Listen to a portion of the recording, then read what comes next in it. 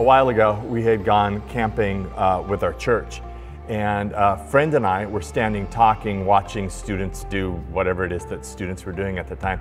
We were just kind of chit-chatting, just kind of passing time, talking about the weather and different things. And so we're talking, and I'm watching the kids, and all of a sudden I realize that nobody's talking anymore. And it is very, very quiet. And I'm like, why is it so quiet? And so I turn and I look at my friend, and she's looking at me with a pleasant smile on her face, and I'm like, oh dear God, she's asked me a question, and now she's waiting for me to answer the question, and I have no idea what she said. And it was so awkward and uncomfortable, because I'm like, how do I say, sorry, I wasn't paying attention to anything you were talking about? So I came up with something like, I'm sorry, what was that? And because she's an incredibly gracious person, she just asked me the question again. She was talking, I wasn't listening. My mind had just wandered, and then it got really awkward. And I wonder how often it's like that with God, where God is talking, or we're having some encounter, and we aren't paying attention. We've let our minds wander, we've checked out, and I wonder how often that happens. And I chose this example specifically because I have lots of other examples where I wasn't paying attention to people who were talking to me. It ended up being really awkward. But I picked this one because her response is somewhat like I think God's response probably is when we're not paying attention. See, we got to get this out of our head that God is mad at us. And we have to change this thinking that God is just waiting for us to slip up. He's not. I have a feeling that when we aren't paying attention, or when we go our own way, or when we're not listening, he's probably like my friend, standing there with kind of a bemused smile on his face, going, if only he'd pay attention, I could save him from a lot of hardship. God speaks to us. God speaks to us. I mean, that's pretty amazing if you think about it.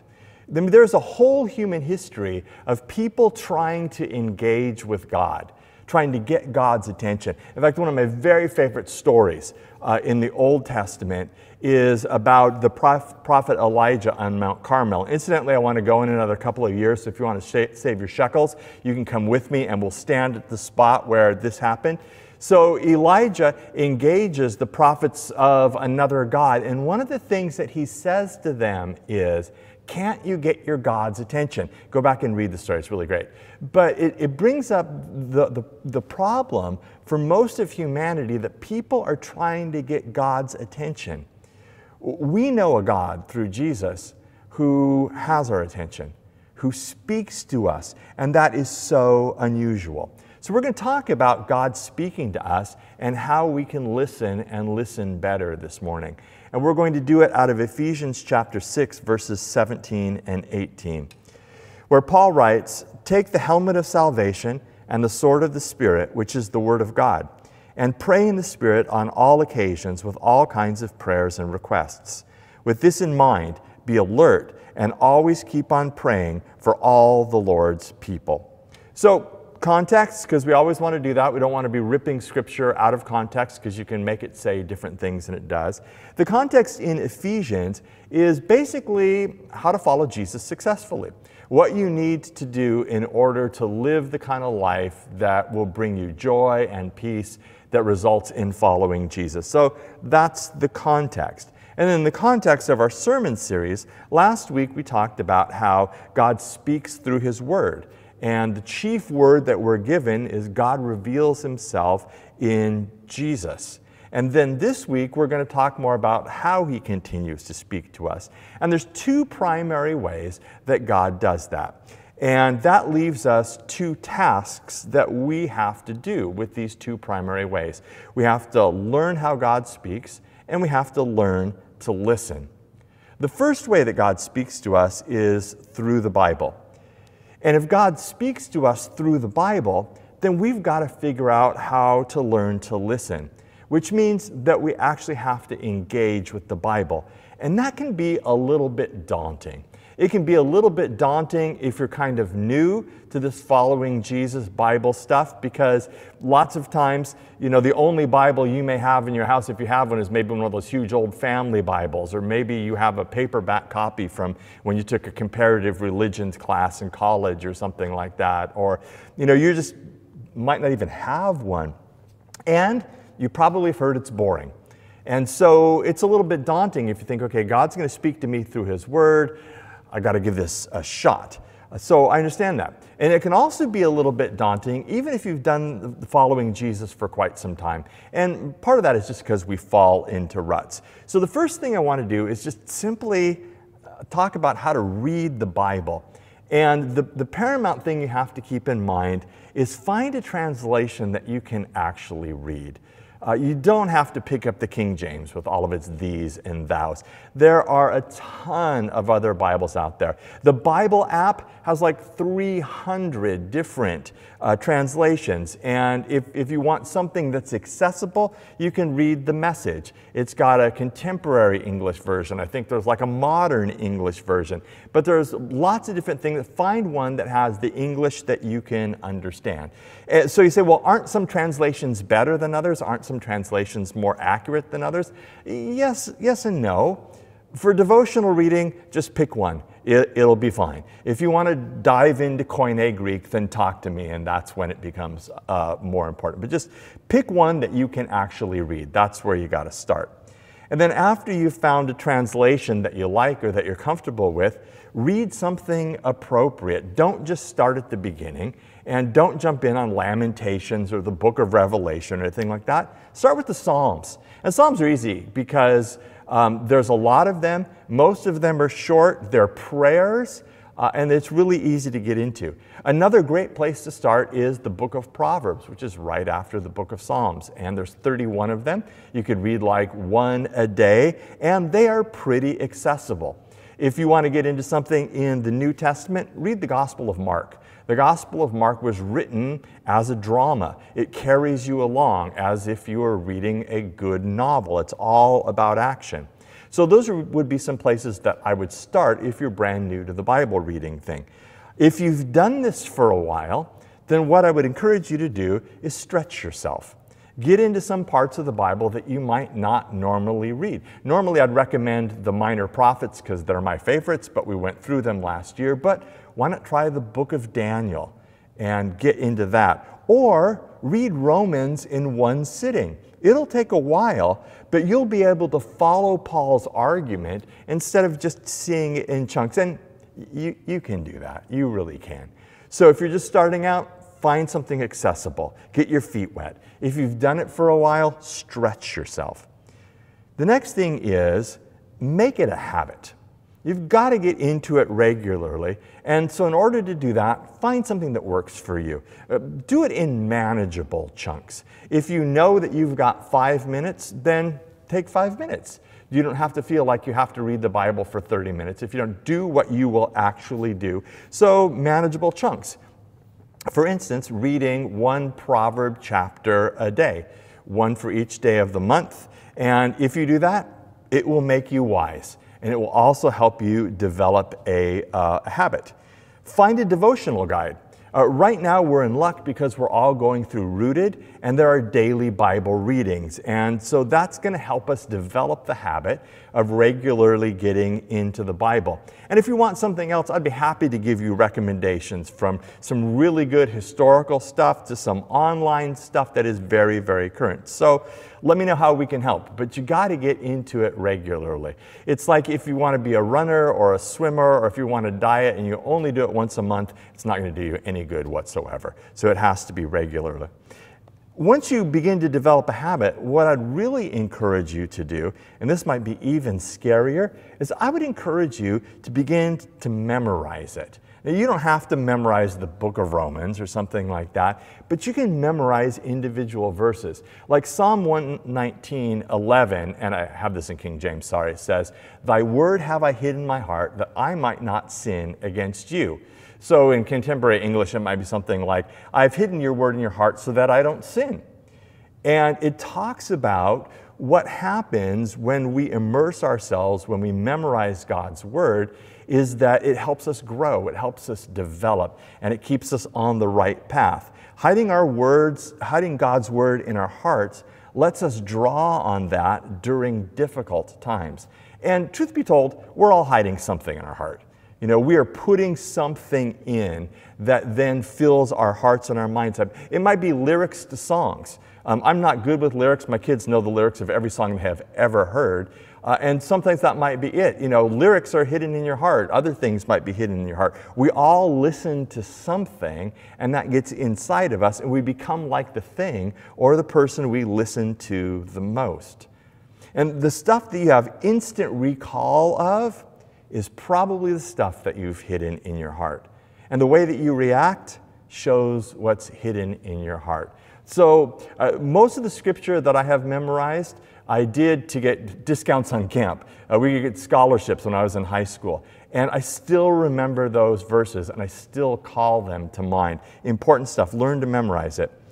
Then, read it together with other people. This will save you from a lot of craziness, because you can pretty much make the Bible say anything you want it to if you take it out of context and if you don't check in with other people. I mean, think about this. If billions and billions of people have read the scriptures over 2,000 years, the chance of some brand new doctrine getting dropped into your heart is pretty slim.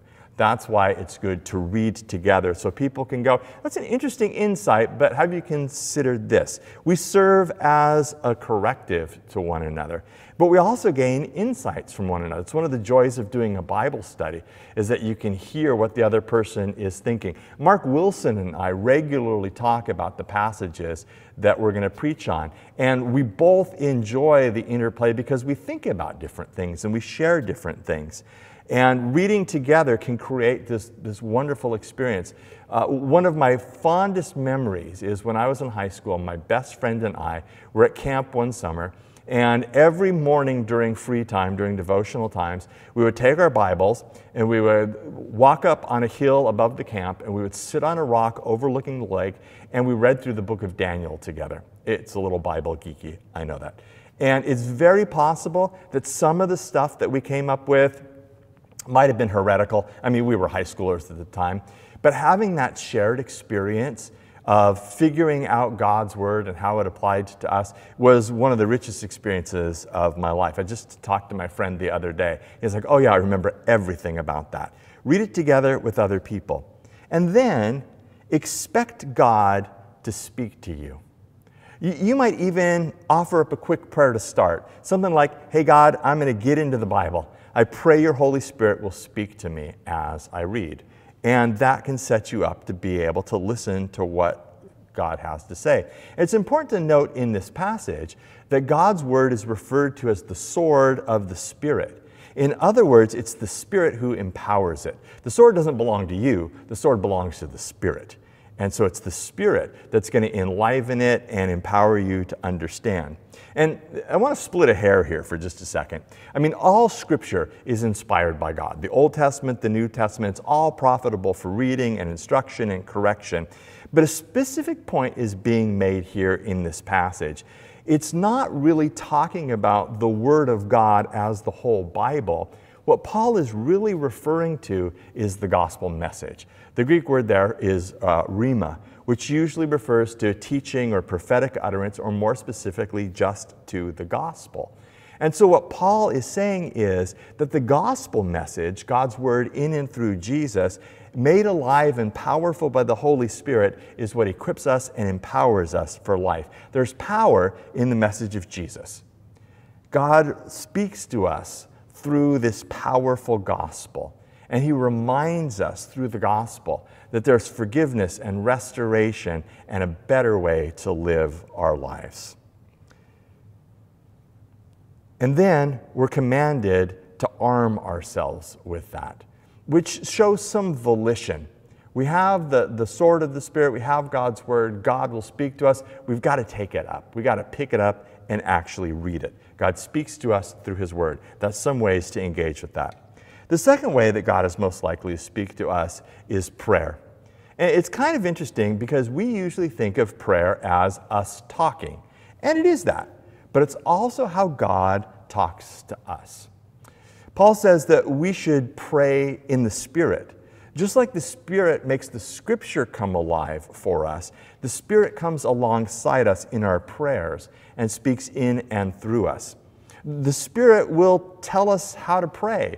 Not in some, weird way. It's generally not like a great list pops out of the sky and hangs in front of you, or a voice literally says to you, now pray for this. But when you open yourselves up in prayer and invite the Holy Spirit in, stuff gets dropped into your mind. I'm amazed at how often people just come to mind, and I'm aware that I have an opportunity to pray for them.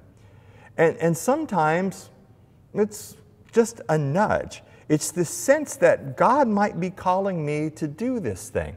And oftentimes it's the Holy Spirit. But here's the caveat. Generally, when you feel like God is nudging you to do something, or the Spirit is telling you to do something, it's generally a positive thing. If you have a confrontation and you come loaded for bear, and you say, I feel like God is telling me to say this to you or do this thing to you right before you unload on someone, let me gently suggest that that's probably not God you're listening to. Oftentimes, you can tell whether it was God by what you leave in your wake. The Spirit speaks to us. The Spirit gives us a nudge, but it's almost always a positive thing. When we put ourselves in a position where we're paying attention to God, God generally speaks to us. Pray in the Spirit. And then Paul says, do it on all occasions.